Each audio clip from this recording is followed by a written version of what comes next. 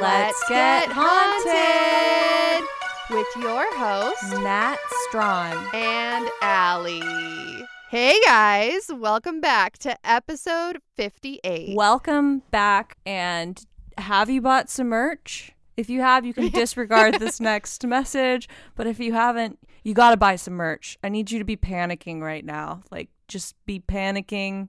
You have to just stop everything you're doing. Go to the website, www.letsgethaunted, and panic buy a piece of merch right now. That's the only way you're going to feel better.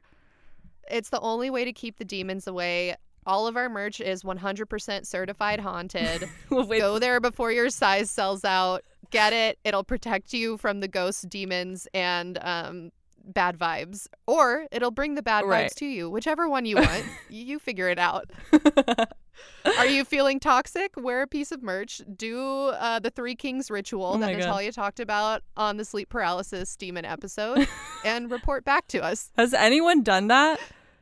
I don't think anyone is insane enough to have done it yet. Somebody commented though saying that like they weren't able to sleep after they heard the Three Kings ritual because it was so haunted. It's so terrifying. Just the thought of like someone even doing that, just like having the balls to do that, makes me so afraid. Yeah, you are not someone to be messed with. Like, some people think that like gangsters are the toughest people, or like people with guns, or people who know kung fu. No, it's whoever is insane enough to be able to do the Three Kings ritual. You are the most powerful person on earth. I totally agree. Yeah, if anyone's ever done that, you need to reach out to us. Yeah, please. Let us know what happened to you. Unless, if you reach out to us and you are possessed by a demon and you are able to tell us that, give us an email. Shoot us an email at letsgethauntedpod@gmail.com. Yes. Speaking of listener stories, some of you have been asking, hey, where do I send my listener stories? And you've been like DMing me or DMing Let's Get Haunted or DMing Nat your stories. And I just want to say, definitely email them. I don't know if you guys have run into this problem, but if you get too many DMs from people that you're not following, they can get pushed down. It's like every 100, I think, DMs, it'll like start to erase. So definitely email us, letsgethauntedpod@gmail.com. Every 10 episodes, we do listener stories. And some of your sleep paralysis stories that you've been DMing us are honestly horrifying. And I would love it for you to send them to us so we can read them off on our next listener story episode. Yes. Yeah. When is that coming? It's coming up, right? It's coming up. I think it's episode 60 and a half is gonna. So pretty soon. That's like three or four episodes from now. I can't count, but it's pretty soon. It's less than 5. But real quick, I did want to say though that I did see one DM that was like the perfect mixture of episode 56 and episode 57. It was someone who had a sleep paralysis dream about a catfish. What? Yes. I told them to email us. That is horrifying. Okay, by the way, that catfish photo that you posted in the photo dump is not, there's no way that's real. Our catchphrase on this podcast is the only investigative journalism podcast about shit that may or may not have even happened in the first place. Okay. You decide whether or not that photo is real to you. Okay, touche. It just really stands out against the rest of the photos from that episode, and I just wanted to know if you knew what you were posting. Did you see the caption? What did it say? It said, "This is a photo of a catfish that was allegedly caught in Mississippi, not Lake Lanier, which is in Georgia. However, I would like you to stare at this photo while you are listening to the legend of Fishhead, and you tell me that that is not the scariest shit you've ever heard in your life." Right. Okay, now I see. So you were just giving some photo context for people. Exactly. Like, you don't know what a catfish is? Look at this ugly motherfucker and tell me about it. This is also not a catfish. This is not the right size or parameters or even a real photo. But yes, you please look at this catfish and assume that that is what my episode is about. If you don't know what we're talking about, go to the Instagram post for episode 57. And look at the photo of the man. I think he's wearing like rubber boots standing next to like a huge catfish that's like probably the size of a small 700 sedan. pounds. Yeah. Yeah. And you tell me what you think of that photo. Yeah. Also, you are not the first person to say that to me, because somebody in the comments who was very, very nice, but he was like, hey, I go fishing a lot and I catch catfish. And I know that there are some catfish that are like 400 pounds, but that picture that you posted is like very obviously not a real catfish. Like, no catfish weighs 1,000 pounds, and that catfish is definitely like 1,000 pounds. I was loving all of the Twitter replies of people saying, oh, when Allie was saying that Lake Lanier was beautiful, and it was just like a gif of someone like looking disgusted. Apparently, no. Yeah, apparently the lake has like a reputation for being full of trash. I mean, it makes sense because it's literally built on top of, cities. And then someone else said that they went there and accidentally crashed a boat into like an underground, like a house. I laughed out loud to that comment. Let me open it real quick. Yeah, please read it. This one came from @moosegoose __ on Instagram. And they wrote, y'all, I've grown up next to Lake Lanier my whole life. Everyone knows it's haunted. My parents never let me go on boat rides because it's so dangerous. One time in high school, there had been an intense drought, and I sneakily went out with some friends, and we crashed their shitty boat into a fucking house under the water.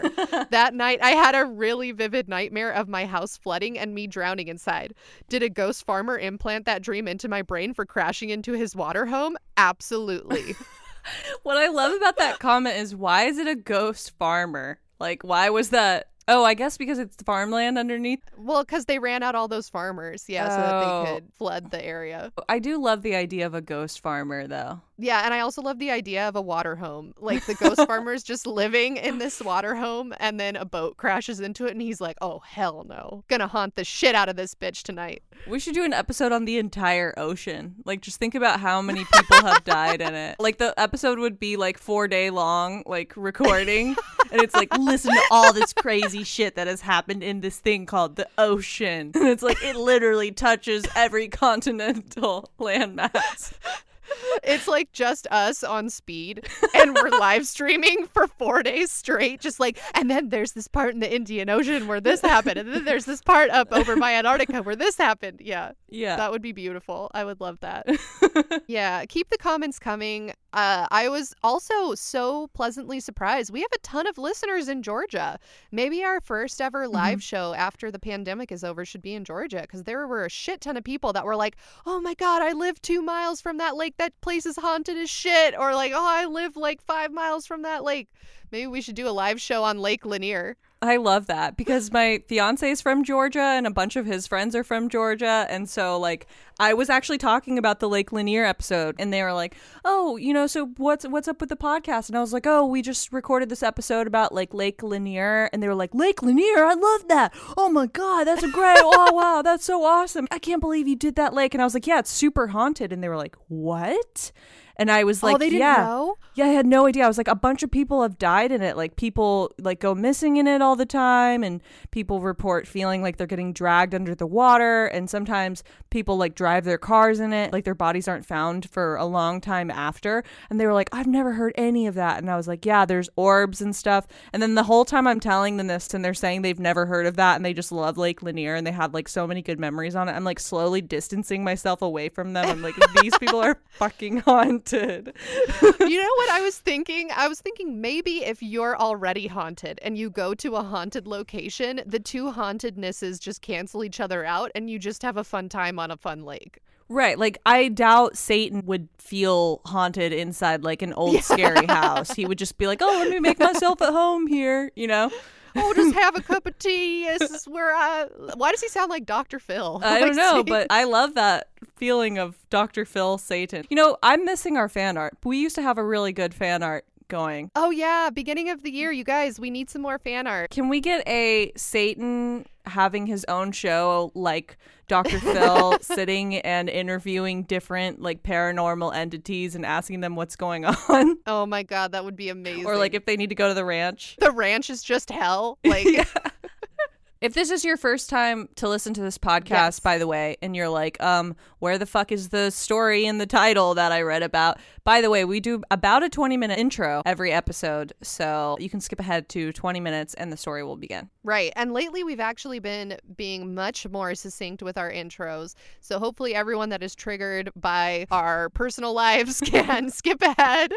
Maybe actually we might even be able to make it to the 15-minute mark instead of 20 today. You just never know. We've been really efficient lately. There's nothing haunted happening right now. Everything's balanced because it's the new year and it's a new me. Yeah, new year, new me. The only haunted thing I have to say, which I texted you about, Natalia, was that the other day in the area where I live, the winds were up to 60 or 70 miles an hour, and like people's fences fell down, like my gate fell down from my backyard for the place I'm renting. There were like downed power lines, there were trees in the middle of the road, and I live close to like a mountainous area, and I was driving home from work. And as soon as I got off the freeway, it was just pitch black all the way up to my house. And it was fucking creepy. Because the lights were all out? Lights were all out everywhere. Not a single street light was on because Edison doesn't want to get sued again. If you guys are unfamiliar with California geography, we have these really crazy winds called the Santa Anas, and they're like hot and dry, and they can start fires. And so last year, I think, or maybe 2 years ago, there was this really bad fire where people were literally stuck in traffic trying to escape. I think it was called the Paradise Fire, trying to escape their town, which was literally on fire, and they couldn't get out in time. So a lot of people just burned up in their cars, like died in their cars. It was really fucking intense. It was mostly old people. It was really so sad. I've never heard of that. Yeah. And so Edison got sued, which is our power company here in Southern California. And actually, this fire was in Northern California. So I think they have a monopoly on all of California, Edison. And so they got sued for like millions of dollars because I guess the fire started from one of their transformers when the Santa Ana winds were really high. Like a transformer sparked and then the winds carried it and set this whole town on fire. And so they can't have another lawsuit on their hands because they always have to get bailed out by the government. And so they did a rolling blackout in my area but didn't tell anyone. And so I was like driving home from work, and it's all of a sudden all the lights just shut off right when I got off the freeway. It was pitch black. I get to my house. I have no cell service where I live, so I rely on Wi-Fi. I had no Wi-Fi, no cell service, no lights. It was pitch black. And I was just like, I'm going to get fucking murdered tonight. I was so scared. Did you think you were about to get abducted by aliens? Like, that's my first thought. If all of the lights just went out and I was, like, in a truck just driving through, like, cornfield lands and it's all dark. Oh, that would have been way cooler. No, I've been watching The Night Stalker on Netflix. Oh. Have you seen that? About Richard Ramirez, who, like, murdered a bunch of people in LA. Yeah, the Eliza Lamb episode from the Cecil Hotel, he stayed at the Cecil Hotel. That's right. You're right. Oh, man. Full circle, because that's going to be another special on Netflix. Did you see that? No. Yeah, they're coming out with like a documentary about her death. If you don't know what we're talking about, go back to episode 2 of our podcast. This is an OG episode. It's a really good episode. It's about this mysterious death that happened in LA. We talk about Richard Ramirez. We talk about Elisa Lam. And both of those subjects are now Netflix documentaries. Wow. Yeah. Started from the bottom, now slightly above the bottom. Welcome to Let's Get Haunted. Well, that's great because then maybe people will be interested in it and listen to our podcast episodes about that. Yeah, I know. Hopefully people will like be Googling or searching on Spotify Elisa Lam, and then they'll come across our episode. Right. Definitely. Yeah, that's the only haunted thing happening to me is that I thought Richard Ramirez, even though he's in jail or dead, I'm not really sure where he is right now, or like someone else would night stalk me in my home because I literally had no cell service and no lights. But you're okay, right? You made it. I'm okay. Yes, I'm back safely in my closet where I record these episodes. I'm here with my friend Natalia. We're going to have a very safe haunted time today. I hope she doesn't scare me too bad. So this episode, I'm honestly so confused after researching this episode because I think I just like bit off a little bit more than I could chew. I was going on a hike with my friend and she told me this like crazy story of something that had happened to her in her childhood, and it really sparked my interest, right? And I was like, that's really interesting. And so I started Googling more about this particular phenomena, and then now I'm just really confused, and Yeah, so I feel like I need to just tell you this so that you can decipher all of this information I've taken in and help me figure out what the fuck is going on. Okay, well, I'm really excited. I'm ready to hear your haunted episode, and I hope it doesn't scar me as bad as the sleep paralysis one did. The sleep paralysis one, like, scars you in a sense that you are scared afterwards and you, like, can't sleep and get it out of your mind. This one is more just like, why did I have to learn about all of that and think about this now? So to get started, I'm going to send you a photo, which I want you to read off. Okay. It says, you are cordially invited to a reception for time travelers, hosted by Professor Stephen Hawking, to be held at the University of Cambridge, Gonville, and Caius College, Trinity Street, Cambridge. Location, 52 degrees, 12 minutes, 21 seconds north, 0 degrees, 7 minutes, 4.7 seconds east. Time, 12 UT 06/28/2009. No RSVP required. What do you make of that? It sounds like Stephen Hawking was like, hey, I'm going to put this out into the world, this flyer. And then if there are time travelers, they're going to see this flyer and they're going to show up to where I am, to where I want them to be. That's exactly right. Back in 2009, Stephen Hawking, or rather Professor Stephen Hawking, threw a party for time travelers. And the party was lit. It had hors d'oeuvres, balloons, even chilled champagne. And he waited patiently for his time traveler guests to arrive. But ultimately, nobody came. And after the party ended, he mailed the invitations that you just read to the party so that only people with access to time travel could show up by traveling into the past. Of course, just because no one came doesn't mean that time travel doesn't exist. So the blog Giant Freakin' Robot came up with a few possible reasons why people wouldn't show up to this time traveler party. One of the reasons they surmised was that perhaps the party took place on a different reality timeline, or the invitations didn't survive long enough for anyone to see because they are made of paper, you know, or, quote, time travelers are just dicks. Or time travelers don't have control of their time traveling. Or, most ominously, Hawking killed all the time travelers to preserve the space-time continuum. Oh, shit. So, what do you know about time travel, Alyssa? Do you have, like, any research or experience? Has this ever, like, piqued your interest? Have you looked into this? Have you watched anything about it? It's definitely piqued my interest. I know you and I have talked about a couple little stories that we've seen on the internet that, like, aren't long enough to be able to be an entire LGH episode, but that may or may not involve time traveling.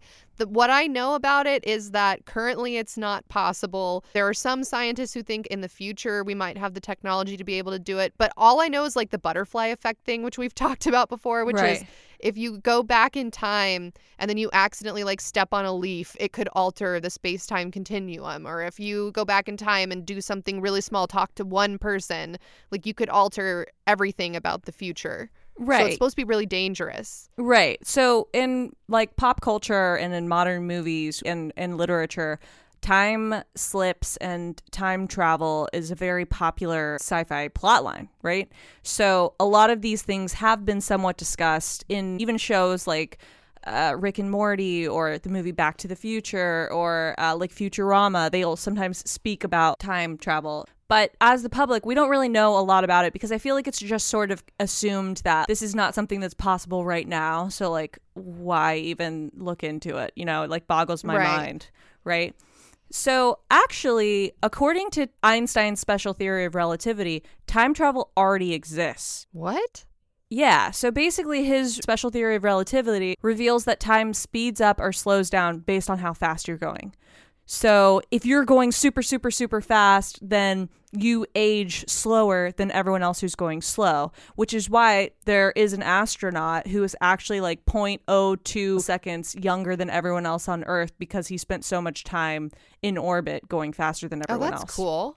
Yeah, let me do a disclaimer. So this episode, I'm like not going to spend that much time on the math and science of all of this because frankly, I don't give a shit. And also And also, I'm just like, okay, like I've believed in things with less proof before, so I'm just gonna go ahead and assume that like everyone else doesn't need that much proof. And I'm gonna give you guys like the bullet notes on like why this could be possible. So first, I want to ask you, Alyssa, if you had access to time travel, would you go forwards or backwards? You know what? I have thought about this before. I would love to go really far into the future just to see what the world looks like. I wouldn't want to live there, but just like go super far in the future to see like, do I have any great grandkids, or did my lineage die out? Is America still a country? Like, has global warming caused these crazy floods that have covered like certain islands, or I don't know. Like, I would love to see just like what shit looks like in the future, like what the fashion is, what the music is, and then I would come back. So I think I would rather go into the future. Right. So actually, the scientists who believe in time travel are very uncertain if time travel to the past is even physically possible. So we know that time travel to the future is supposedly possible because if you're going fast enough, then you technically aren't aging and the rest of the universe around you is aging. However, going back, they're not sure if it's even possible. So maybe that would explain why no one showed up to Stephen Hawking's party. Oh. Also, forward time travel outside the usual sense of perception of time is an extensively observed phenomenon and well understood within the framework of special relativity and general relativity. However, making one body advance or delay more than a few milliseconds compared to another body is not feasible with current technology.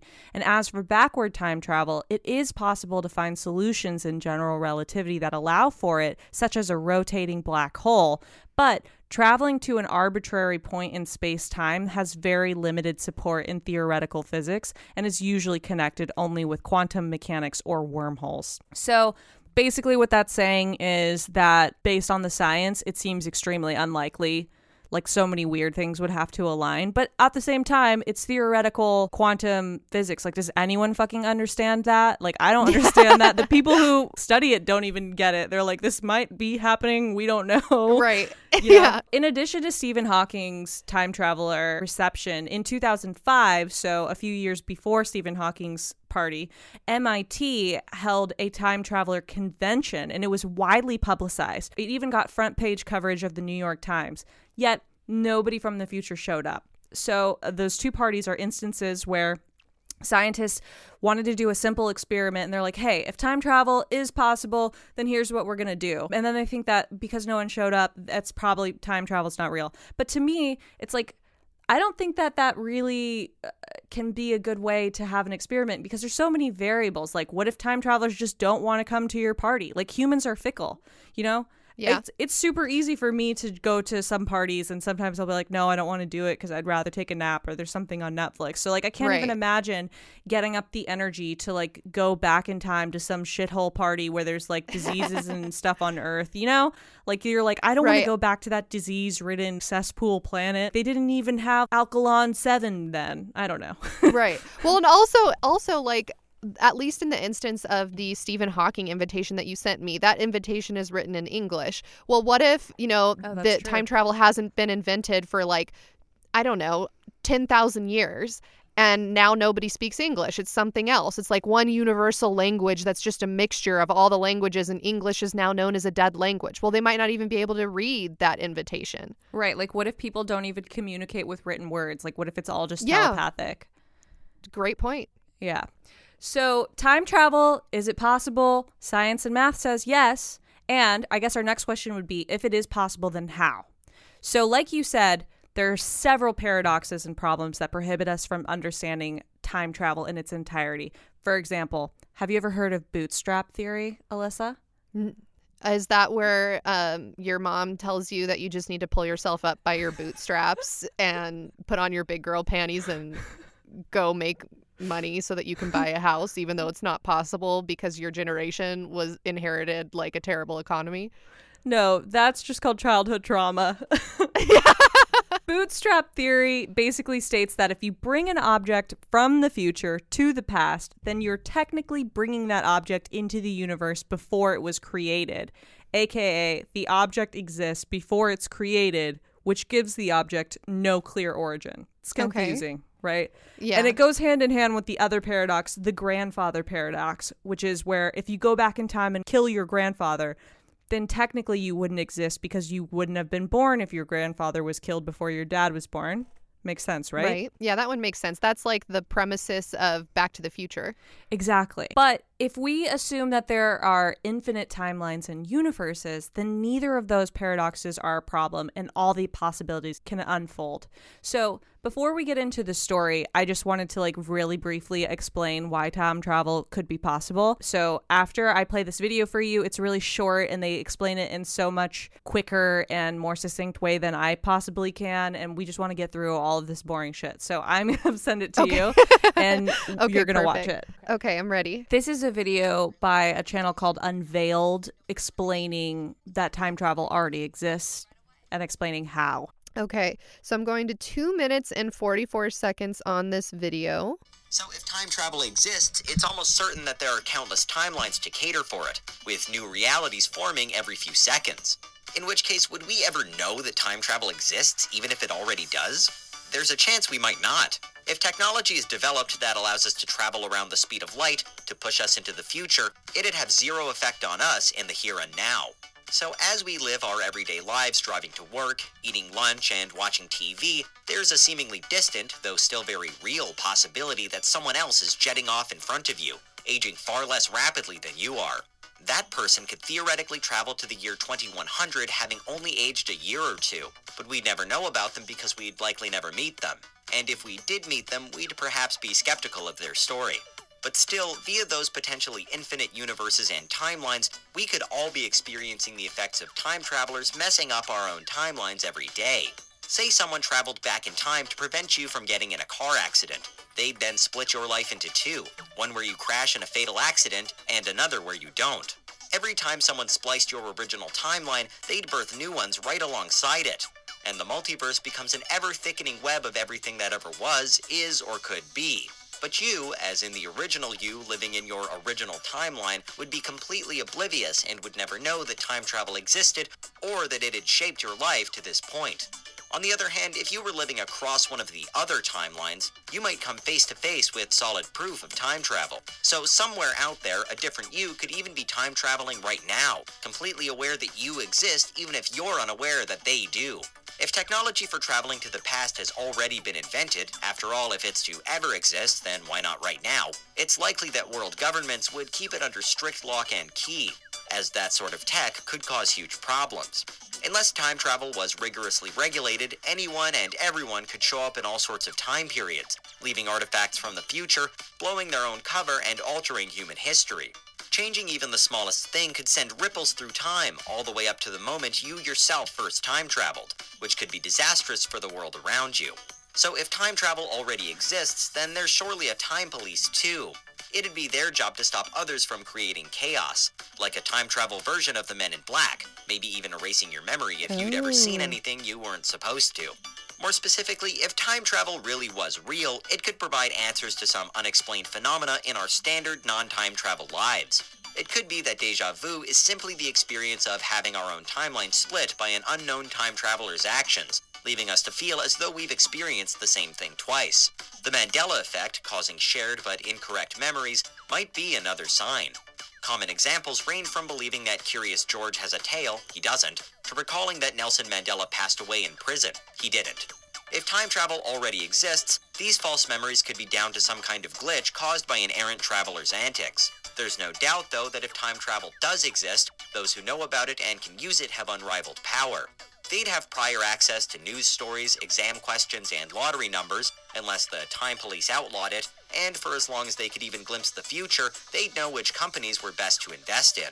More than money, though, they'd have the ability to peek through anybody's life story at any time, and potentially the power to reshape, redirect, prolong, or cut short any life they felt like. Without even knowing it, those not privy to time travel would be completely under the time traveler's control. And the scary part? If you accept that time travel's even theoretically possible, then all of that should inevitably be happening right now. Because if time travel is to ever exist, then surely it already does? Someone, somewhere, at some time should have already mastered it. And that's what would happen if time travel already exists. So what do you think of that? Wow. I mean, I like the idea that time travel might already exist. And I also really like the idea that there are like multiple versions of me. Like I like the idea of if someone goes back in time and alters your timeline, then now you have two timelines. That to me is like super fucking cool. Right. Like there's a version of you who followed, some other path. Mm-hmm. You moved to Spain or whatever, right? Exactly. Yeah. Yeah, to me, I think the idea of, if time travel ever existed, then it's always existed is really cool. And it's kind of comforting in a way. Like, I know they're trying to paint it to make it seem like there's going to be all kinds of problems. But I'm like, great, so we can just fix anything, Yeah. Like at some point, like if the earth goes and gets swallowed into the sun, like that's not even a big deal because someone's going to figure out how to fix the problem. Someone could fix it. Unless we're living in the part of the multiverse where we do get swallowed by the sun. Right. But knowing that there's another reality is like, yeah. Yeah. Oh, that's my new thing now. Like I've got another chance. I might not have another chance, but my like split personality does. My split human does. Is that like gonna be our new shtick? Just to be like, oh, we're our like failed reality timelines. Like there's a version of me somewhere that's like slaying and doing so much better. And so like I'm fine. I'm now thinking of like every YouTuber apology ever. Like anytime a YouTuber fucks up and then they issue a horrible apology, I think what they should be doing is saying, hey, look, I know that I fucked up on this timeline, but I want you to know that on my other timeline, I'm actually like doing really well and I never even made the mistake in the first place. So you should just forgive me. Yeah, that's how I feel about it right now. Well, that's what I would do. If we ever make a mistake on this show, just know that like the other version of ourselves never did. So you really can't be mad. Yeah, exactly. Yeah. So if time travel exists, then it's always existed. Or if it exists in the future, then it exists now. We should be able to see some mention of time travel in the past, right? Like through folklore or fairy tales. And we actually do see that. So in Hindu mythology, the Mahabharata mentions the story of King Raivata Kakudmi, who travels to heaven to meet the creator Brahma and is surprised to learn that when he returns to Earth, that many ages have passed. Also, the Buddhist Pali Canon mentions the relativity of time, and the Payasi Sutta tells of one of the Buddha's chief disciples, Kumara Kassapa, who explains to the skeptic Payasi that time in the heavens passes differently on Earth. So there's 3 examples of cultures where in their religious dogma or in their folklore or in these passed down traditions, there's this notion that time in the heavens passes differently than time on the Earth, which is really similar to actual modern physics. We know that if you're up in space and you're traveling at the speed of light, then time is different for you than it is on Earth. You'll age slower. You would be gone for what would seem like only a few years, and maybe everyone back on Earth would have already been dead, right? Right. So in Japan, and because I love Japan, I'm going to take this moment to read this beautiful Japanese fairy tale that is what I can only describe as some sort of early take on time travel. I'm ready. So it's called Urashima Taro. The tale originates from the legend of Urashimako, recorded in various pieces of literature dating to the 8th century. And this story exists in so many different forms in Japan. The form that I'm going to tell you is just one of them. So one day, a young fisherman named Urashima Taro is fishing when he notices a group of children torturing a small turtle. Taro saves the turtle and lets it go back to the sea. The next day, a huge turtle approaches him and tells him that the small turtle he had saved is the daughter of the Emperor of the Sea, Ryujin, who wants to see him and thank him. The turtle magically gives Taro gills and brings him to the bottom of the sea, to the palace of the dragon god. There, he meets the emperor and the small turtle, who was now a lovely princess, Otohime. On each of the 4 sides of the palace, it's a different season. Taro stays there with Otohime for 3 days, but soon wants to go back to his village and see his aging mother. So he requests permission to leave. The princess says she is sorry to see him go, but wishes him well and gives him a mysterious box called Tamatebako, which will protect him from harm, but which she tells him to never open. Taro grabs the box, jumps on the back of the same turtle that had brought him there, and is soon at the seashore. When he goes home, everything has changed. His home is gone, his mother has vanished, and the people he knew are nowhere to be seen. He asks if anybody knows a man called Urashima Taro, and they answer that they heard of someone of that name who vanished at sea long, long ago. He discovers that 300 years have passed since the day he left for the bottom of the sea. Struck by grief, he absent-mindedly opens the box the princess had given him, from which bursts forth a cloud of white smoke. He is suddenly aged, his beard long and white, his back bent. From the sea comes the sad, sweet voice of the princess who says, "I told you not to open that box. In it was your old age." So, Alyssa, what do you think about that story? What do you think the underlying message of that story is? I think that princess is a bitch for giving him his box of his old age. How about you keep the box of his old age so that he can't open it?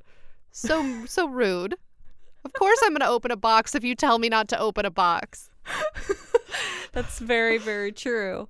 I thought about that story a lot because when I was researching this, there's all kinds of different folklore and fairy tales from different cultures that talk about this notion of someone accidentally time traveling or not realizing that they're time traveling or having some sort of implication from time travel. In fact, there was another story about a man who, it was always something like he laid down for a nap or he drank too much wine and fell asleep. And then when he wakes up, he realizes he's aged 1,000 years and everyone is gone, or 70 years and everyone's gone.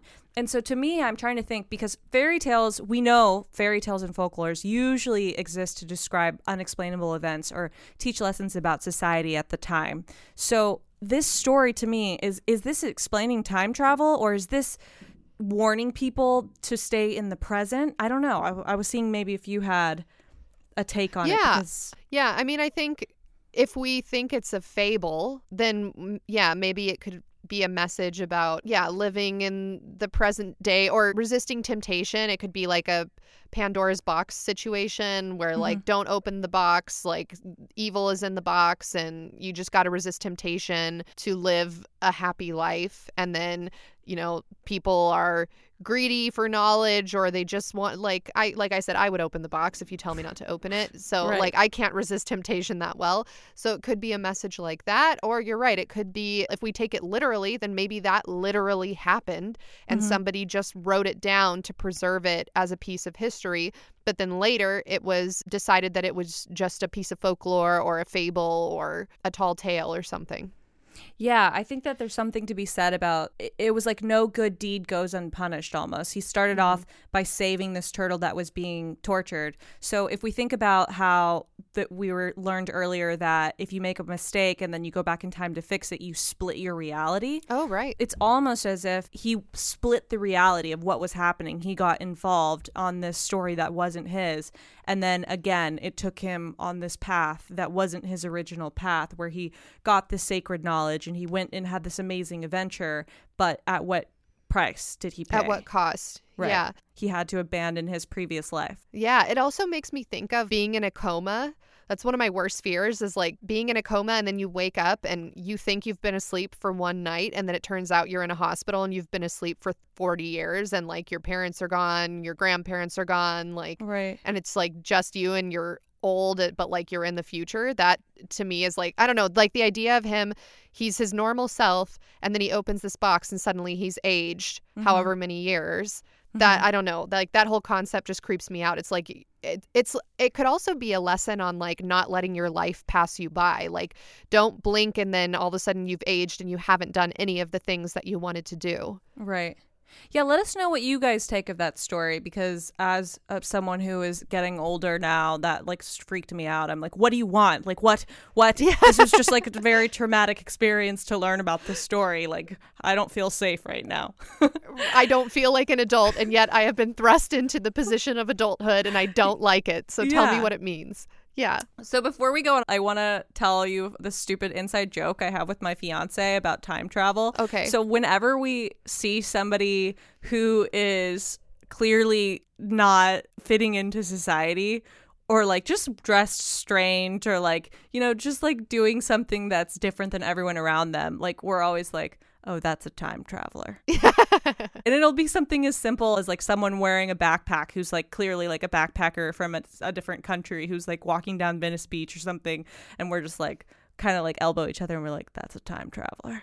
So honestly, I think that is a great lesson though. Like if you see someone that looks a little different from you and you have the urge to make fun of them, how about in your head you just think, you know what, that person's a time traveler and they know something that I don't know, and I'm just gonna let them live their life. So with that exact notion, I'm going to start this episode off with a hot article written by the Huffington Post about one of these time traveler type people who definitely knew something that we do not know. Okay, I'm going to send you some photos you let me know what you think they are. So Natalia just sent me 3 photos, and they're of it looks like an office space, and the name of it is Advanced Tax Services, and there's literally just a giant hole going all the way through this building. It's like somebody, like, you know when an old person is parked in front of the liquor store and they think they're in drive, but they're actually in reverse, and they just like full throttle reverse it through the liquor store.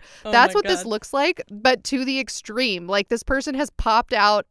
First of all, there's no car, there's no people in any of these photos. I'm just saying that's what it looks like. But there's just this giant hole all the way through this Advanced Tax Services building that goes from the parking lot all the way to the back of the building, like where you might imagine like a warehouse is, or like where the trucks come in to drop off stuff for that building. There's just this giant hole all the way through. Those photos go with this article. Florida police say a 40-year-old Nashville man was attempting to, quote, enter a time portal Sunday morning, just like Marty McFly, when he crashed his Dodge Challenger through the brick wall of a Pensacola store. Problem was, he wasn't driving a DeLorean time machine, and this is real life, not Back to the Future. When officers caught up with the driver at the scene, they noted that the driver was wearing a seatbelt and uninjured, though he was allegedly rattling off some lines about time travel. The building was empty at the time of the collision, and no other injuries were reported, police said. Speaking with an officer, the driver, quote, stated that he was driving at high speeds on the interstate in an attempt to enter a time portal, according to a crash report obtained by the Huffington Post. The driver allegedly went on to say that, quote, he did not leave the time portal until the crash occurred. Ellison Bennett, who owns a business next to the Advanced Tax Services business where the crash occurred, said that they were fortunate. Quote, if this had happened on a weekday and somebody had actually been in one of those cubicles, it could have been very tragic, she told the Pensacola News-Journal. Police said the man was driving to see his daughter in Pace. He was cited for careless driving and failure to provide proof of insurance at a crash before being taken to a nearby hospital for an evaluation. Drug and alcohol use were not suspected. So, Alyssa, that man clearly knows something we don't know. He's not on drugs or alcohol. He's completely sober and in his right mind, okay? And he takes his car and he goes as fast as he can straight through this Advanced Tax Services. And he says he's trying to enter a time portal. And furthermore, that the crash didn't happen until he came out of the time portal. So what actually happened is he's saying, I was in another reality, and when I came out of the time portal, I didn't know that this tax services was going to be here. And so my car just crashed straight through it. Because where I was, the tax services did not exist. Wow. You know, again, I really feel like these are some excuses that we should be using if we ever make any mistakes. I feel like, and it kind of makes me think, so now every single old person that's ever accidentally reversed into a liquor store, I'm thinking, man, maybe they were just trying to go through a portal and that liquor store wasn't there, you know, however many parallel universes ago. Right. And yeah, I don't know. Wow, that's very intriguing. Yeah. It's like the older you are, the more times your reality could have been split. Oh, right? Whoa. Maybe that's what dementia is caused by. It's not atrophying parts of the brain. It's actually just your reality being split so many different times that now you can't keep them straight. Oh my God. That's triggering. Is anyone spiraling right now? Because I'm fucking spiraling. I messaged you a small little article that I would like you to read about a man named Andrew Carlson. And just so everyone knows, I have a lot of evidence this episode. Some of it is humorous, some of it is creepy, some of it is weird. And then at the end of the episode, I have an interview with a real time traveler. Ooh. Whoa. Natalia, we are stepping our game up for season 3. Hell yeah, we are. So go ahead and read that. So Natalia just sent me an excerpt from an article, and it reads, Andrew Carlson was supposedly arrested in March 2003 for SEC violations for making 126 high-risk stock trades and being successful on every one. As reported, Carlson started with an initial investment of $800 and ended with over $350 million, which drew the attention of the SEC. Later reports suggest that after his arrest, he submitted a 4-hour confession wherein he claimed to be a time traveler from 200 years in the future.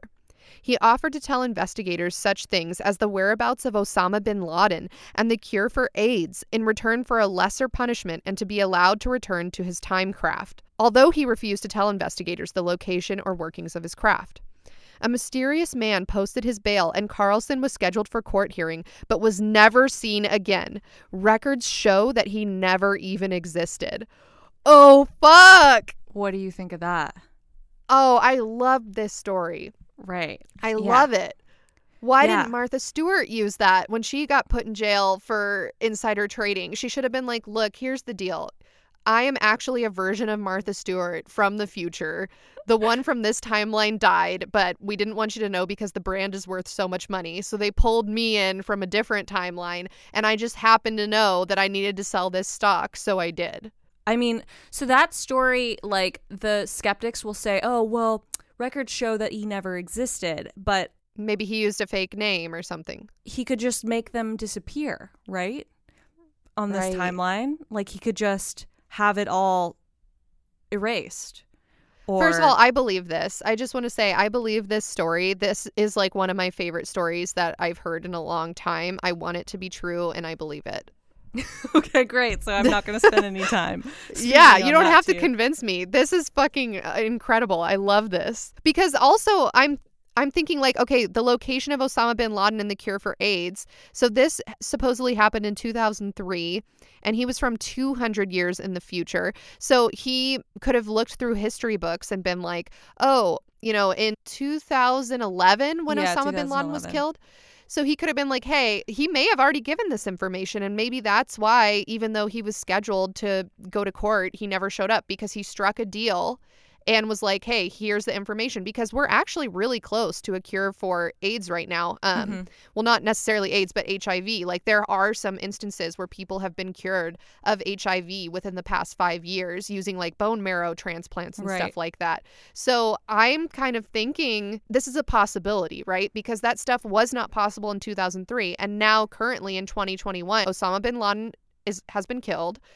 And also there are some people who have been cured of HIV. So to me, this is super plausible. Right. Yeah, that's a time traveler who came to the past and got stuck. But what about people who don't mean to time travel? It wasn't something that they were planning on doing. Have you ever heard of a time slip? Yes, there's actually a subreddit that I'm subscribed to called Glitch in the Matrix, where people will talk about time slips they've experienced, or like they walk into a room and suddenly they're in like a different timeline, and then they walk back and they're back in their timeline. Yeah. So a time slip is exactly what you said. It's when almost like a wrinkle in time happens. We're not really sure, but it just seems like there was sort of a glitch in the matrix, and all of a sudden you experience something unexplainable where you time traveled forward or backwards, and then you went back to your real time. And it seems like there's no control over it.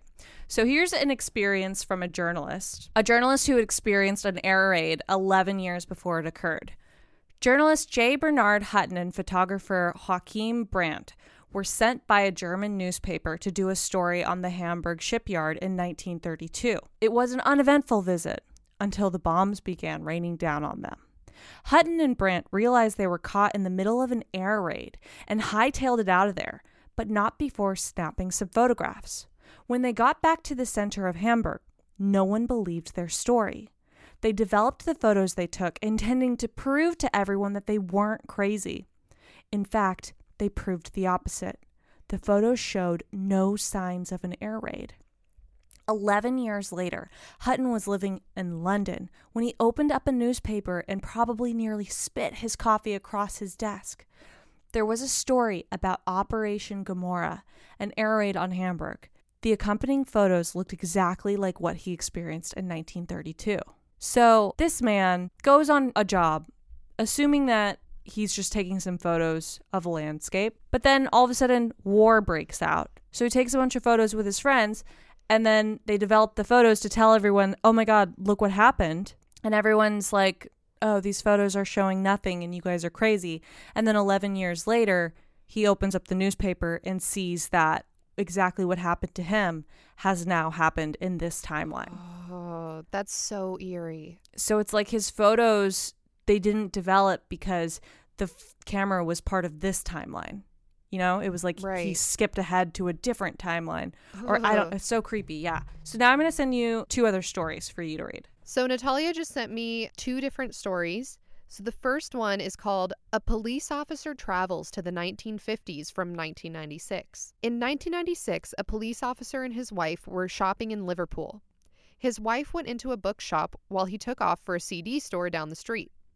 As he walked away from the bookstore, he noticed that everything was suddenly quiet. Then, a van that looked like it was from the 1950s honked and swerved around him. Somehow, he was standing in the middle of the street, and stranger than that, everyone around him was dressed in 50s-style clothing. Confused, he tried to go back to the bookstore, but it wasn't there. In its place was a woman's clothing shop named Cripps. So he went into the clothing shop, but as soon as he did, it was a bookstore again. He was back in 1996 but couldn't figure out what had happened to him until he learned that Cripps hadn't existed since the 1950s. Whoa. Yeah. That, like, oh. The idea of just, like, time traveling by accident is also very scary because, I don't know, it's just so jarring. Like, imagine that you're living your life in 2021 and all of a sudden, as you're walking through your hallway into your bedroom, suddenly your bedroom is, like, a busy office and you're in the year 2099 and like everyone's dressed weird and you're like, I don't know why I'm here. I don't know. I just think of like everything that could go wrong if you're not able to get back to your timeline and suddenly like you get put in jail or in an insane asylum because they think that you're like breaking and entering somewhere or I don't know. It's so fucking scary to me. I totally agree. Yeah, I might not even time travel just because I would be afraid of it breaking. What if you get stuck between timelines and you're, you know, like in SpongeBob where Squidward is in that alone space and it's like all white and then he says, finally, I'm alone. And then it's just like this giant echo of nothingness. And then he's like, oh shit, how do I get back to like anywhere else? I don't know. That's really scary, it's lonely. Too. It's lonely. Yeah. Okay. And then the second story Natalia sent me is called The Man from Taured.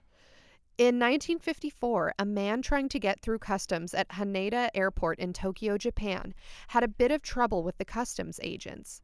It wasn't because he forgot to declare something on his customs form, but because he claimed to be from a country that didn't exist. And he had a passport and stamps to prove it. His passport was from a country named Taured, which he claimed was in between Spain and France. When customs officials pulled out a map and asked him if he meant Andorra, he became angry. He said that yes, the location was right, but Taured had existed for at least 1,000 years. He had never even heard of Andorra. He was given a hotel room for the night while the police tried to figure out what was happening. Even though there were armed guards posted outside his room, the man had vanished by the next morning. His passport, which had been stored in the security office at the airport, was also gone. Officials never figured out the mystery of the man from Taured. Yeah, that gives me the chills. Like, again, like the idea of accidentally time traveling somewhere that you're not supposed to be is very fucking freaky to me. Like that. Ugh. I just feel like there's some dude and he's like, yo, you know this guy from Taured? And he's like, I don't know nobody from Taured. And he's like, okay, you go stay in this hotel till we find someone who knows what to do with you. Like, yeah, well, I mean, it sounds like they thought maybe he was trying to illegally enter, because I know in Japan, I don't know what it was like in 1954, but our friend Reina is from Japan, and I remember asking her a few years ago, like, oh, what is like the immigration situation like in Japan? Like, is it easy to immigrate there? Do you guys have, like in the US, we have stuff like DACA. If you were born in a different country, but you were brought over super young by your parents, so like you didn't really have a choice, then we have something called DACA where you can continue to stay here, work here, live here, even though technically you're not a citizen.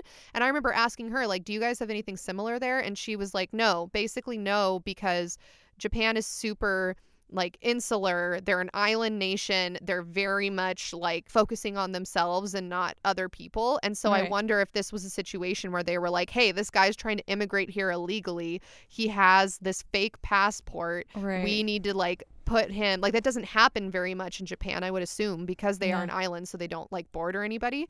And so I wonder if that's what they were thinking. Like, this is just some guy trying to enter here illegally. I also want to know, what language was he speaking? This is very interesting to me. Like, was he speaking Japanese? Was he speaking English? Right. I don't know. This is very interesting to me. There was a few different stories on him, and in them I heard that he was speaking English and Spanish and Japanese. Oh, whoa. So he was very smart, the guy.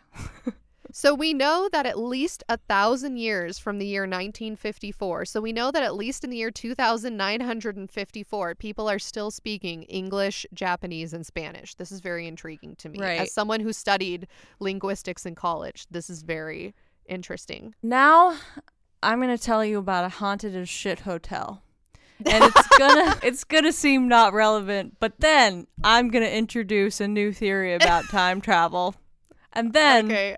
we're going to feature a real time traveler interview live on the air. Let's get haunted. Are you ready? Guys, I challenge you to find another podcast with smoother transitions than Let's Get Haunted.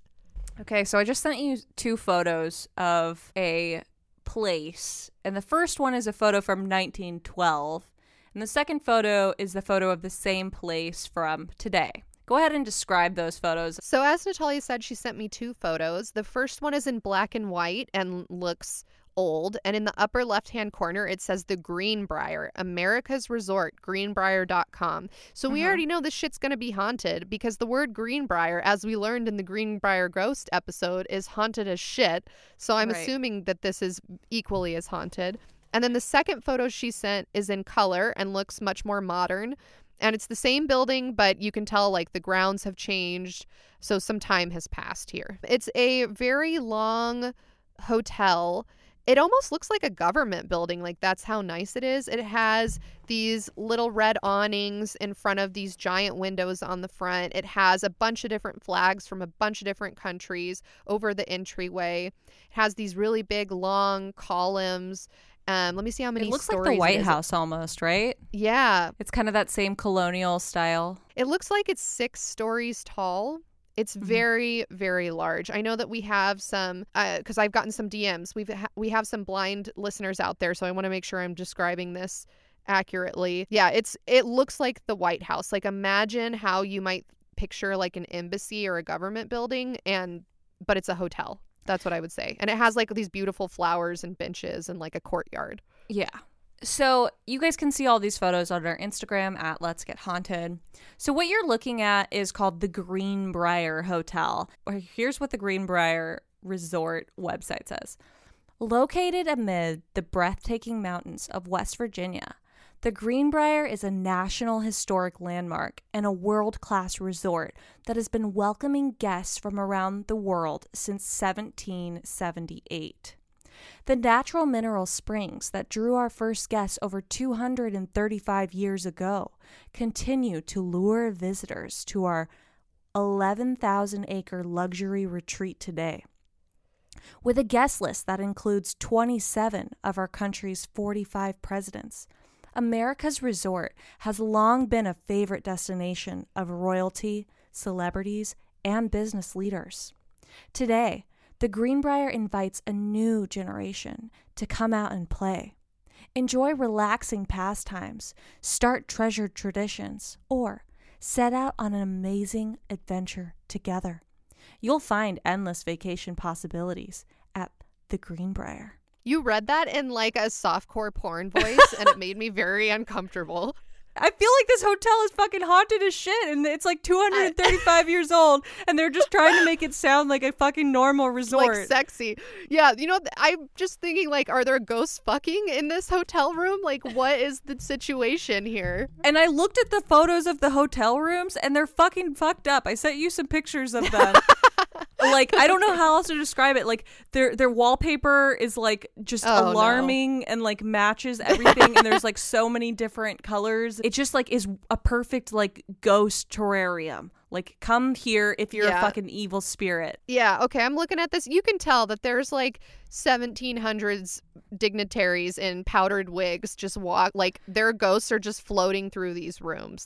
Yeah, you're right. These look very haunted. So Natalia sent me 4 photos of different rooms in this hotel. You can see these at Let's Get Haunted, or if you're listening in the car or you don't have an Instagram, I'll describe them to you. So basically, here's what you need to know about these rooms. First of all, they're all different colors, but the like carpet and the wallpaper match. So there's like red, like striped carpet with red striped wallpaper with red striped furniture. Yeah, it's horrible. Yeah, like that's what you need to know is that it's variations of like floral wallpaper with like stripy floors and floral bedding, or it's stripes. Like it's disorienting and it looks old. It's like 1778 style, but like also terrifying. Yeah, like the last picture I'm looking at has a floral wallpaper, floor to ceiling floral wallpaper that is like very small, so it's like very busy.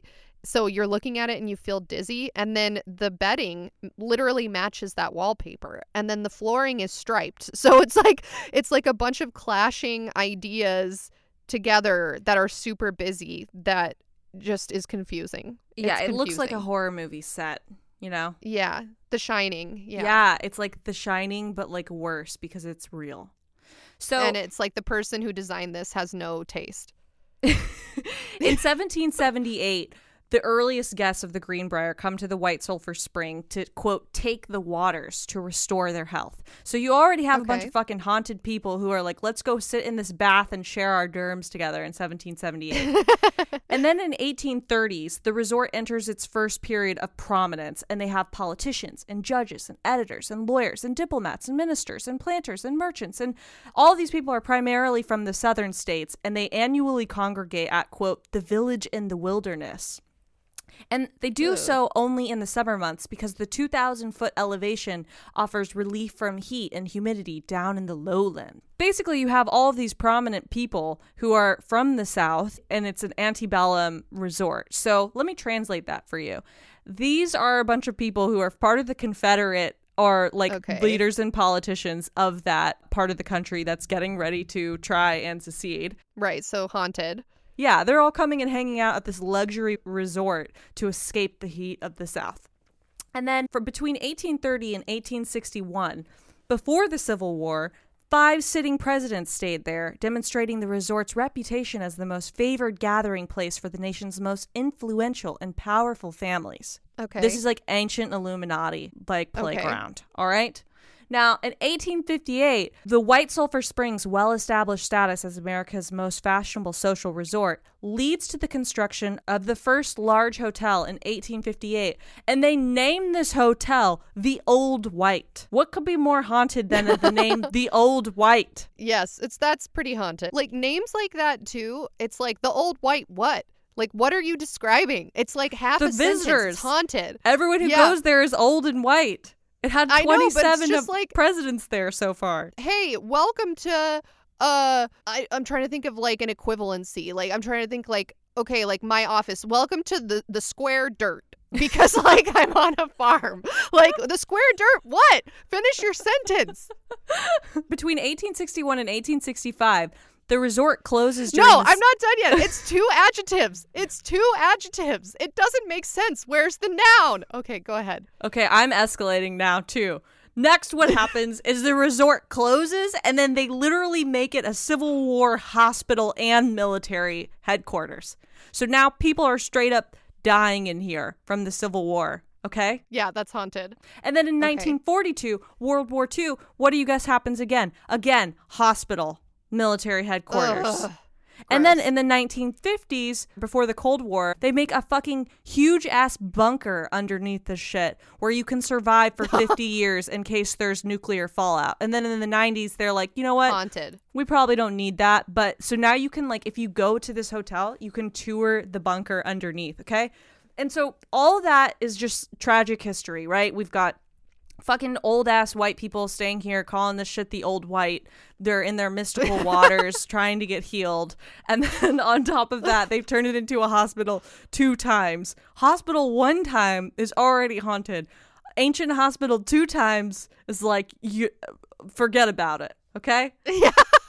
Now, because this hotel has modern facilities now, like it's, if you go to their website, it's amazing. You can go like horseback riding, and there's a casino there, and you can do like, they have like literally the national golf tournaments play there. So a lot of people, if you're like bougie and preppy, you've probably heard of this place and been like, oh yeah, my family summers there or something, right? So because of that, a bunch of sports teams will stay there because they literally have a national, like, state-of-the-art training facility for baseball and football and golf.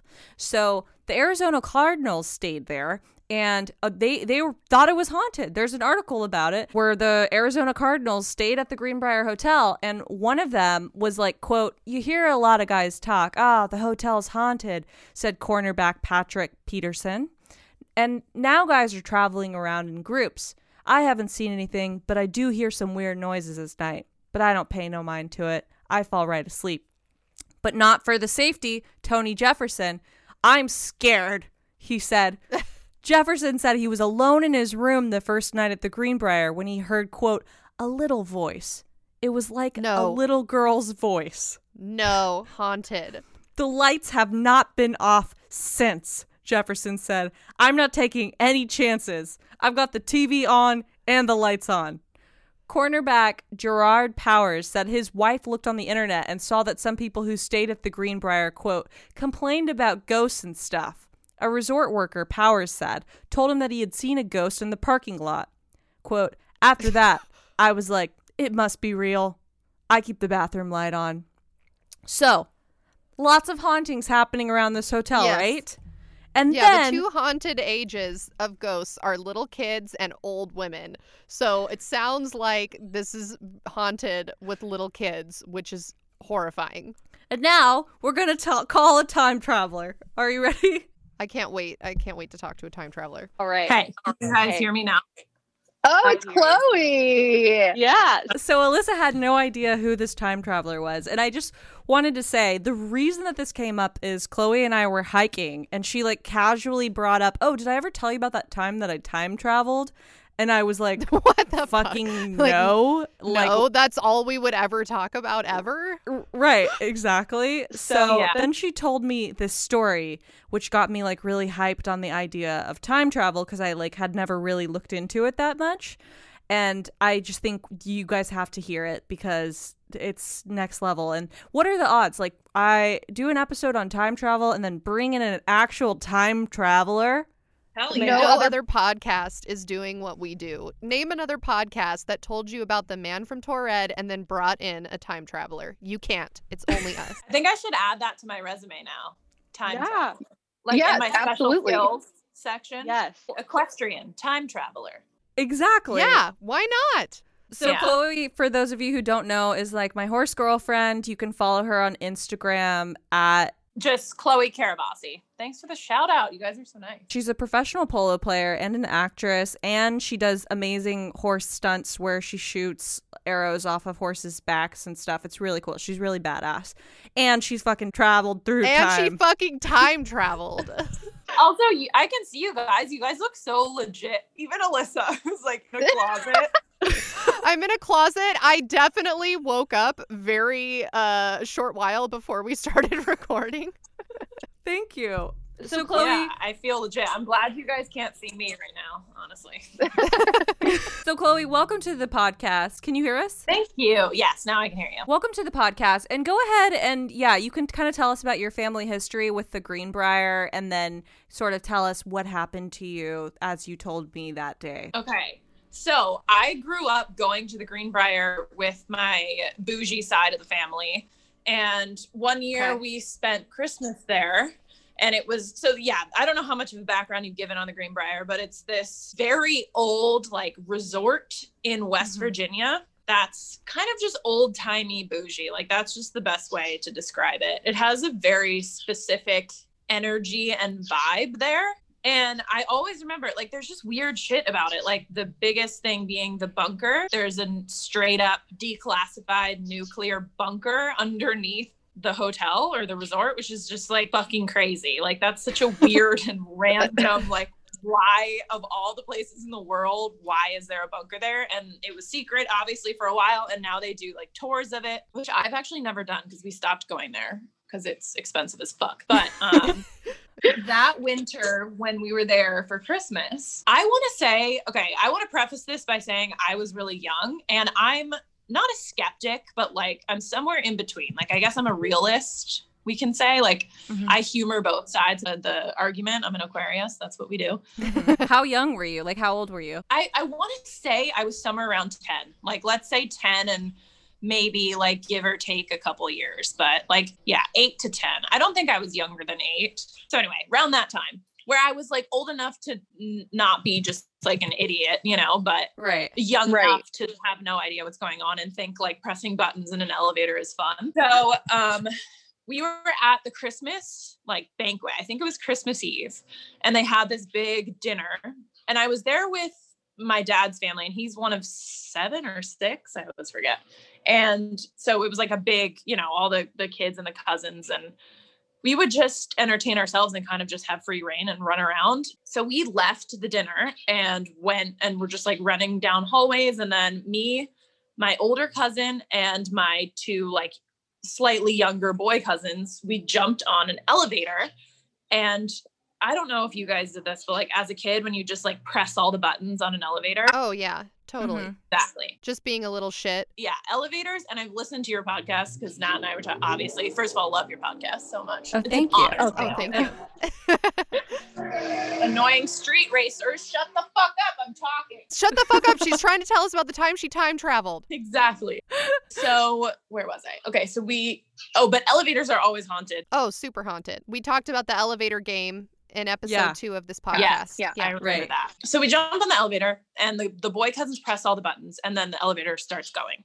Then all of a sudden, I think they hit the emergency button, so it stops like kind of between floors, and the door's like halfway open. And my 2 cousins, like the little ones, the boys, they jump off. Okay. So before my older girl cousin and I can jump off, the doors close again. And the elevator starts rising. So we're just like, okay, we're like kind of freaked out because it's making this like emergency sound because they had hit the emergency button, but it closed, and we were like, we'll just get off on the next floor and find our way back. So it goes up and up and up, and then it opens. And I swear it's just like a different air and like vibe, and it's weird, and there's weird elevator music playing.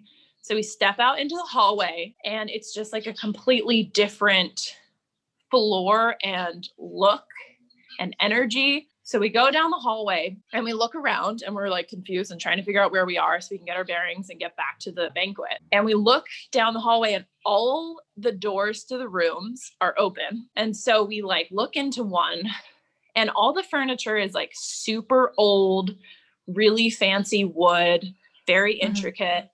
And the phones are those like phones that are on the wall with the little earpiece, that you like take off. Yeah. So super old.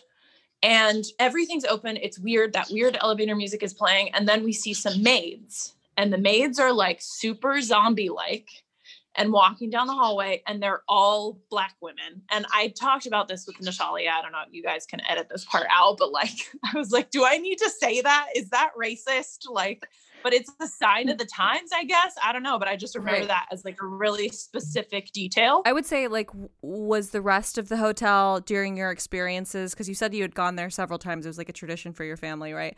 Did you find that most of the people who were working like the maid service or working the service jobs were like Black, or did you feel like No, that? I never remember that. And I think that's why that detail is always important, is because I just remember how specific that was. Anyway, so we are like, where the fuck are we? This is so weird. And we ask one of the maids, and they're like, looks at us in this very blank stare and is like, you're in the West Wing. And we're like, okay. So she kind of continues pushing her cart like in a zombie-like state down the hall.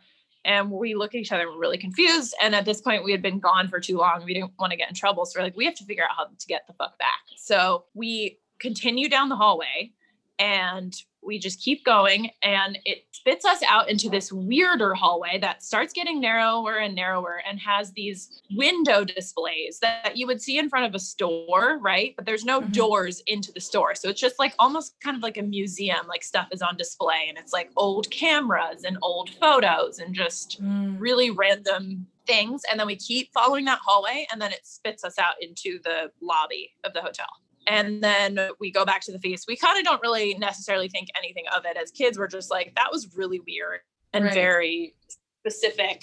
And so we go back to the banquet, and then we were leaving, and we asked about the West Wing when we were checking out, and they said that it had been demolished. What? Like years and years before. Wow. And the other thing that's really important about this too is that my cousin who I was with, who experienced it with me, like we were really close when we were young, but we've kind of grown apart and I don't see her very often. But every time I see her and I think of this, and she's definitely more of a skeptic than me, she agrees and remembers it so specifically too.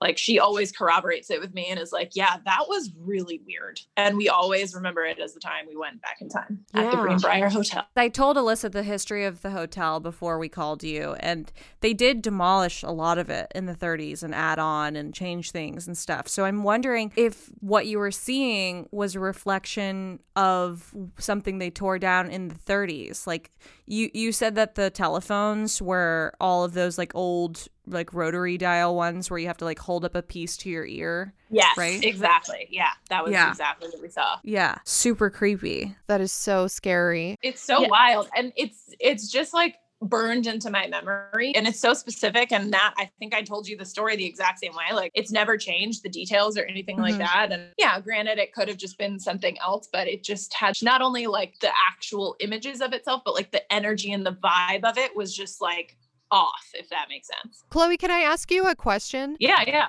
Do you know how many stories the Greenbrier Hotel is? Do you know how many stories tall it is? Because when I was looking at the pictures, I counted 6, and I was just looking up the elevator game rules to like see if we can rule that out as something that may have happened to you.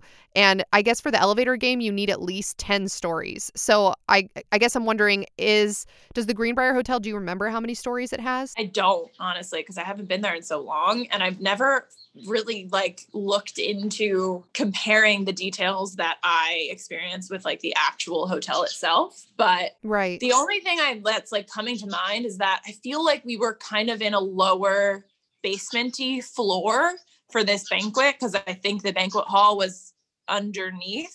Maybe that could make sense, that there's more levels from down there. Well, because so for our listeners that don't remember, in episode 2 where we talked about Elisa Lam, Natalia told us about something called the elevator game. And it's basically, to make a long story short, if you want all of the details, go back, listen to episode 2. There's no time to explain. but the like short version of the elevator game is that there is a way that you can ride an elevator in a building that has at least 10 stories. And if you are by yourself in this elevator and press buttons in a certain order, it'll take you to a floor that you're not supposed to get out on. And the idea is that when you get out on that floor, what you're seeing is maybe like a parallel universe or a ghost dimension, and you're at risk of never being able to travel back to the area you're supposed to be, to the timeline you're supposed to be. And so I guess that theory might combine time travel with like a paranormal ghost dimension type experience. I'm just like trying to do some detective work here. If the hotel doesn't have at least 10 stories, then it would be impossible for you to play the elevator game and you just straight up time traveled somewhere. I'm looking at the hotel website, and they say that they have 10 lobbies and 40 plus meeting rooms and 710 rooms. So to me, I'm thinking 710 guest rooms. That's probably 7 floors, right?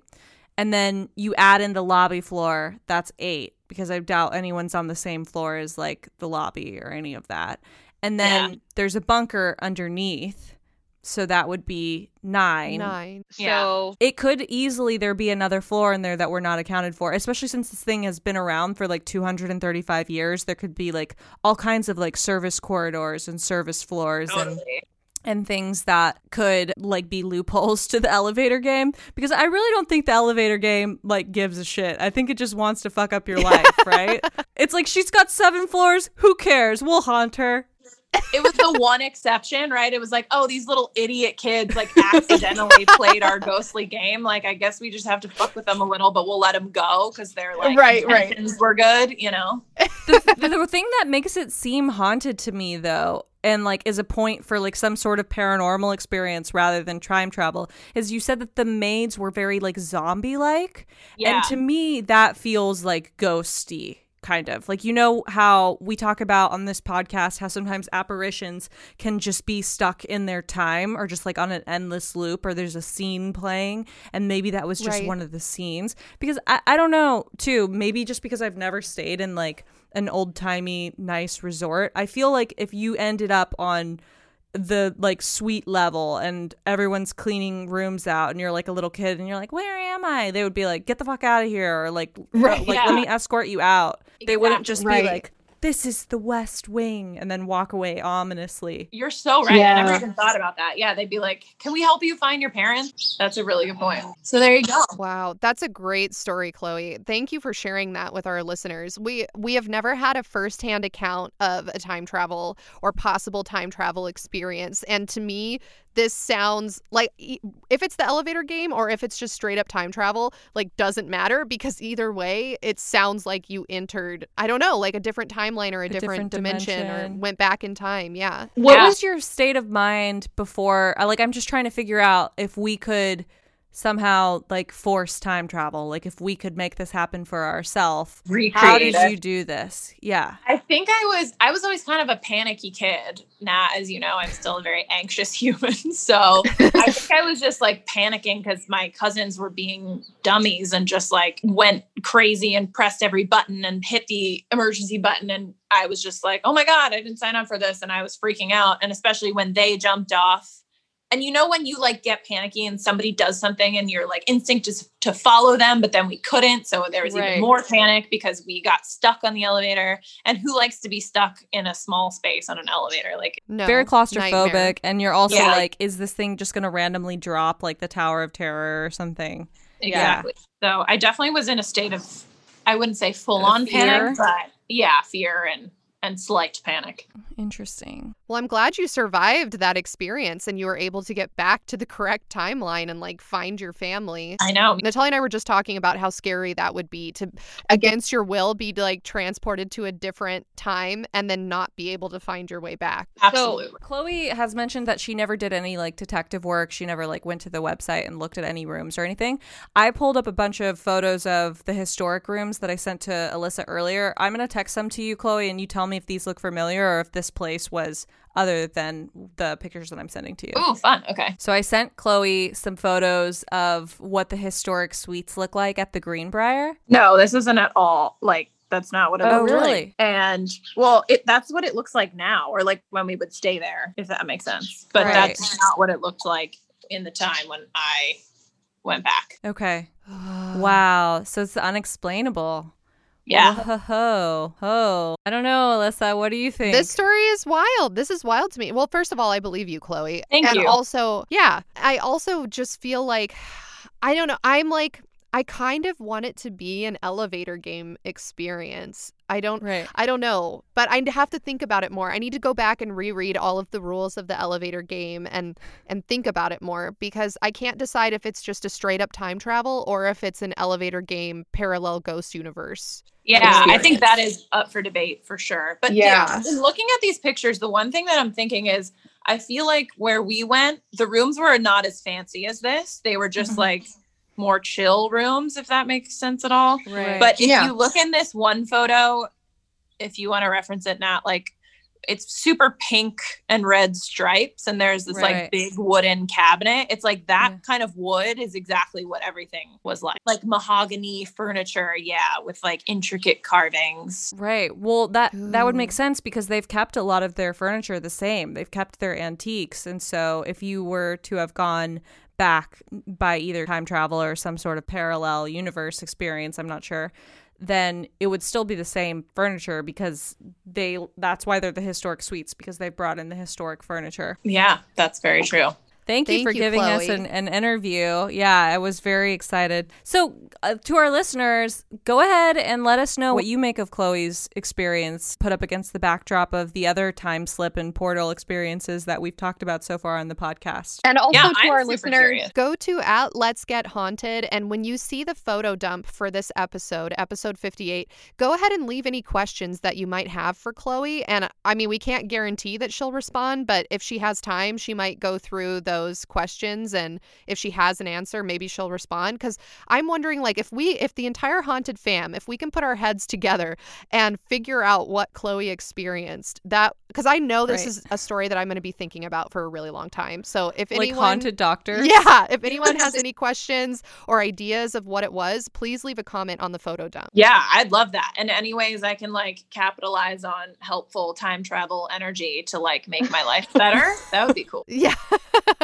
I feel that. Well, thank you so much, Chloe, for coming on the show and giving us an interview. And is there anything you want to promote? I know you've got a TikTok and an Instagram and IMDb and a bunch of stuff, but where can people find you if they want to continue to follow you? For sure. Thank you. First of all, seriously, even though Nat, you're my friend, and Alyssa, it's funny because Alyssa and I have only met, I think, like twice actually in person, but I feel like I know Yeah. Alyssa so well because of Nat. It's just so funny. But thank you guys for having me, because I love your podcast so much. Me and my boyfriend listen to it all the time, and we always hum your theme song. It's the best. So Oh, thank you so much. honor to Thank be on here. We're honored to have you. Yes, the nut button. Yes. It's at Chloe Karabasi is all of my social media basically, but I'm probably the most active on Instagram. And yeah, if you guys have any insight on to what happened to me and if there's any tropes or if you think I'm making all of this up, or I was, a traumatized child who used false memories to think she time traveled, like feel free to hit me with that too. No, do not. Don't we are invite that. not- We don't have No, we are skeptics. not a skeptic podcast. Everyone, only ask questions if you are a believer. Right. We're going to figure this out. Okay, that's fair. All right. Thank you so much, you guys. Thank you, Thanks, Chloe. Bye. Bye. See you later. See you in the future. Yeah.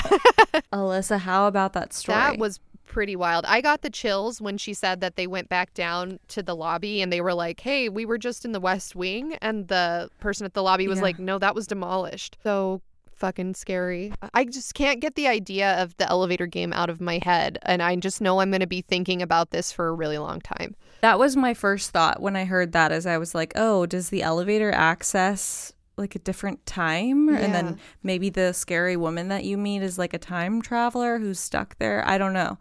I'm finding, though, throughout all of these stories that it seems like there's a sort of paranormal thread that weaves through all of these time traveler stories. So maybe time travel isn't just you go to a different time like that. Like maybe there's some sort of paranormal thing going on with it. Maybe going to the past is like ghosts of the past. Yeah. I don't know. Well, I was just about to say, we've mentioned this before on the podcast that, maybe ghosts are just time travelers. Like maybe it's Mhm. some sort of like echo of a time travel situation. That's certainly a theory that some people have. Yeah, they do seem definitely like interwoven. Like the idea of ghosts and time travelers and aliens even. Like all of that stuff kind of like Right. could be, there's a theory that they could all be the same thing. Who knows? Right. If we think about aliens from some distant planet billions of light years away, then if they wanted to come to Earth and visit us, they would have to use time travel. Otherwise, by the time they got to us, it would be like billions of years later. Right. Yeah, they'd either need And everything would access be to different. technology that we don't understand, or use their technology to travel through a wormhole that would bring them to like a different time to where they could visit us. Yeah. It's just makes my head Me too. spin.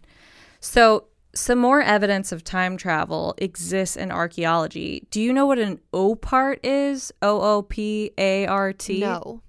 OOP art, which is an out-of-place artifact. It's an artifact of historical, archaeological, or paleontological interest found in an unusual context, which challenges conventional historical chronology by its presence in that context. The term is used in, quote, fringe science such as cryptozoology, as well as proponents of ancient astronaut theories, young Earth creationists, and paranormal enthusiasts. OOPARTs are often frustrating to conventional scientists and a delight to adventurous investigators and individuals interested in alternative scientific theories. Now, I'm going to show you an OOPART now. Go ahead and look at your photos. Yes. So I recognize this photo. We talked about this in episode From a listener story, right? episode 40 and a half, Yeah. listener stories. This was from the Ural Mountains, I think, right? Yes, exactly. So just to recap on that, in 1991, the appearance of extremely tiny coil-shaped artifacts found near the banks of Russia's Kozym, Narada, and Balbanyu rivers brought about a debate that has continued to this day. These mysterious and minuscule structures suggest that there may have been a culture capable of developing nanotechnology 300,000 years ago. So these are like tiny coils, and the smallest one is 1/10,000th of an inch. A lot of them exhibit golden mean proportions, and basically scientists have looked at them and said through processes of dating them, they have found that they are extremely old and that they are made through a technological device which people 300,000 years ago wouldn't have had. Right. They were found at a depth between 10 and 40 feet in a geological stratus between 20,000 and 318,000 years old. And scientists are asking, how were humans able to manufacture such tiny components in the distant past, and what were they used for? Some believe that the coils prove the human race enjoyed a sophisticated level of technology in the Pleistocene era, while others assert that the findings are a work of extraterrestrials.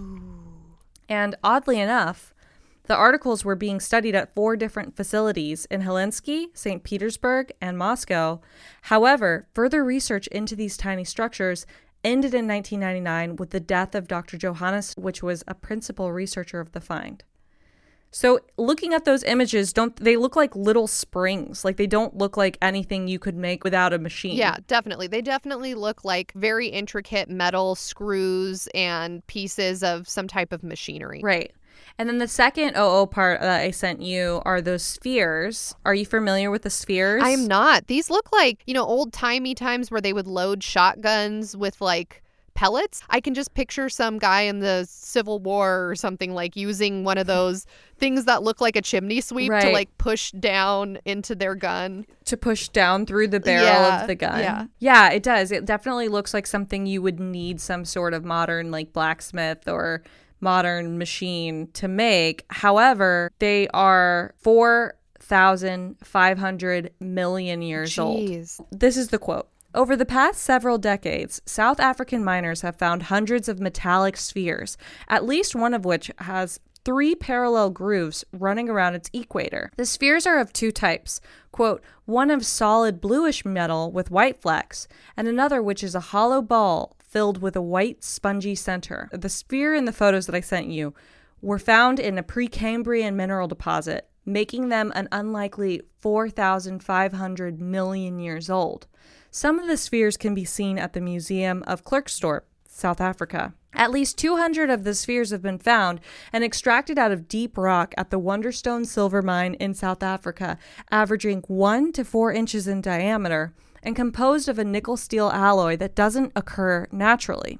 Some have a thin shell of about 1/4 inch thick, and when broken open are filled with a strange spongy material that disintegrates into dust upon contact with air. I like don't even, it just sounds like complicated, like no way it could be that old. Why is it there? Right. Like LGH just begs the question, if we have so much evidence of time travel, why is time travel still unaccepted as mainstream means of transportation? That's a great question, Natalia. One that I do not have the answer to. But I think we should just start a protest. Like, we want time travel. We want it now. Oh, wait, no. Isn't that a joke where it's like, what do we want? Time travel. When do we want it? It's irrelevant. If it happened in the future, then it happened now. Right. Yeah. The last part that I'm going to show you is that footprint. Do you see that footprint? I do. So what I'm looking at is a picture of, yeah, just a footprint. It looks like a footprint in a rock almost. It's like a shiny, wet, gray rock, or maybe like a muddy surface or something. And it's like a perfect footprint. Like you can see every toe. There's 5 of them. You can see like, you know, when the arch of a foot kind of goes up, like you can really see every single part of the foot in this footprint. Right. It's perfect. So in 1987, paleontologist Jerry McDonald discovered a wide variety of fossilized tracks from several different species of animals and birds located in a Permian strata. Among the various fossilized tracks were the clear prints of a human foot. However, the Permian strata has been dated from 290 to 248 million years ago, millions of years before animals, birds, dinosaurs, and yes, man was supposed to exist. How then can these prints be explained? And in July of 1992, the Smithsonian Magazine had an article on these tracks called Petrified Footprints, a Puzzling Parade of Permian Beasts. And the magazine acknowledged the mystery, acknowledging, quote, what paleontologists like to call problematic. It described what appeared to be a large mammal and a bird tracks that were evolved long after the Permian period, yet the tracks were clearly Permian. So though I got this article off this website that's like kind of passive aggressive towards scientists.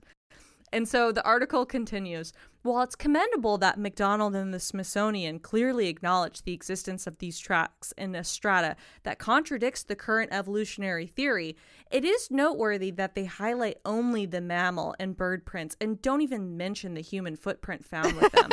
Interestingly enough, since these tracks have been discovered, evolutionists have not tried to argue their authenticity or debunk them, nor have they tried to argue that the footprint isn't human. Often they claim that it's a print that just looks like a human footprint. Their silence is deafening. So this footprint is basically a footprint that shows up at a time where there shouldn't be footprints because humans don't exist. Right. And so now this is something that sort of like the creationists have held on to. And also it's something that like modern scientists are like, we don't talk about that. Like it just doesn't make sense with any of our theories. And I'm here to present a different idea. What if, you know, it wasn't that humans had evolved long before we thought they were, or that they didn't evolve at all? What if it was time travelers? Yeah. No, I think that theory makes more sense than some like Adam and Eve situation where like, I don't know, Right. like 'cause you said this is like being used by creationists to argue their point. Yeah, to argue that like evolution like actually didn't exist which in the way that is silly. We all know. But however, okay, hear me out, you guys. What if Adam and Eve were time travelers? Oh my God. How? No, you have to keep going. Why? That's the theory. How? That's it. That's all I'm saying. Well, they could be. So they would be like extraterrestrial time travel. No, they don't have to be extraterrestrials. What if they're just from a different timeline where Earth had already developed human life, and then God, you know, whatever the version of God that you believe in, plucked these two people from that timeline and transplanted them into Earth as it was like developing. Oh my God. No, wait. It's too It's too based. It's too it's deep fried. It's too much. I can't. I need someone to explain it. Someone in the comments explain it right now. So, Alyssa, I've told you about time travelers. Right. Out of place artifacts. Petrified human footprints in a time before mankind. Time slips. Men that claim to be from another land but disappear. Men that claim to be from the past and make a bunch of money. I've told you about men that come out of time portals and crash into tax service centers. How are you feeling right now? Well, now that you've just recapped it, I'm starting to realize that most of the people who time travel are men, and that's making me upset. But Chloe. Yeah, okay, Chloe. So Chloe's repping for the women.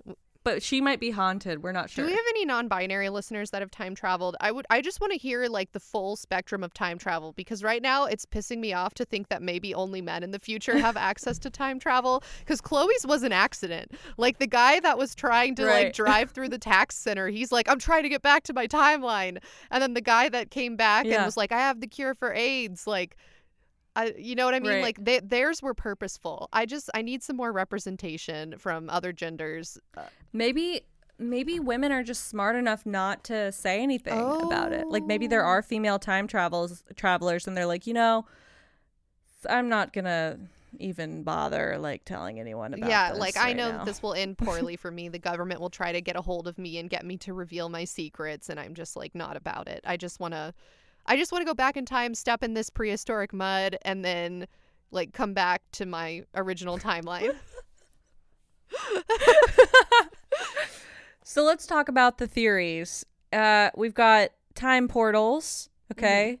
And then we've got maybe this is just a conspiracy, like modern scientists are ignoring French science because it challenges their worldview and it might get them fired or ostracized, right? We've also got that time travel is just this uncontrollable thing that just sort of happens to you, like those time slips where people are going on about their day and then find themselves in the past and then come back. We've also got the idea that the ghosts or the paranormal, I don't know how, but they just are causing it, like Chloe's situation. Okay.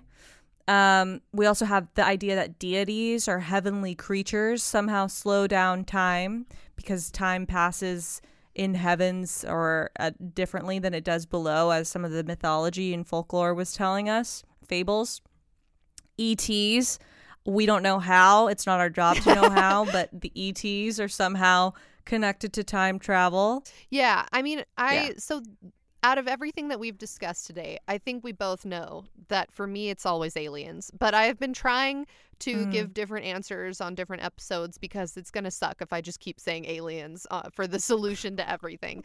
So what I will say is that to me, it's the idea of time slips are super intriguing. I love that idea. I hate it, right? Like it's so horrifying to me, the idea of just going about your life and suddenly you're in a like completely different dimension or space-time universe or whatever that you're not supposed to be, a different timeline. That to me is the most intriguing and would honestly like make a lot of sense, because if time travel does exist, the average person is not going to have access to it. Like that video you showed me about time police, quote unquote, like saying what you can and can't do. So to me, the idea of just like accidentally being able to slip into time is the most intriguing, because if it does exist, you and I will never have access to it. Only like the elites would have access to it, right? Or only scientists would have access to it. So if we're ever going to be able to time travel, it's going to be something like what Chloe did, where you just accidentally time travel. So to me, that's the most intriguing theory or idea out of all of the ones presented today. It seems like time travel must be a proponent of a lot of things, you know, because like the space-time continuum has taken two ideas, space and time, and like meshed them together, and it's just like widely accepted by everyone that that's like a real thing, right? You know, and to me that's very hard to wrap my head around, that like space and time are the same, even though I've seen the diagrams and all of that shit. So like no one try to fucking mansplain this shit to me. Okay, I'm just saying it's fucking crazy to think that time, which is intangible, and space, which is intangible, are like a tangible thing that we can fold and stuff. Okay? Yeah, I get what you're saying. I get you. So yeah, so I feel like it's got to be a part of, you know, traveling for ETs or things from very distant lands in distant times. I don't think it's as like outlandish as it's portrayed to be, you know? And that's kind of like the scariest part about it, is it's like it's definitely going to show up at some point in throughout the universe. Yeah. You know, we're gonna figure it out. Well, I'm definitely like, Yeah. I want any listeners listening to this right now that have personal experiences with quote unquote glitches in the Matrix or like time travel experiences like the one Chloe talked about, please comment in the SoundCloud comments or on the Instagram comments in the photo dump for this episode, because I would love to hear some more firsthand accounts. I think like firsthand accounts to me are so much more interesting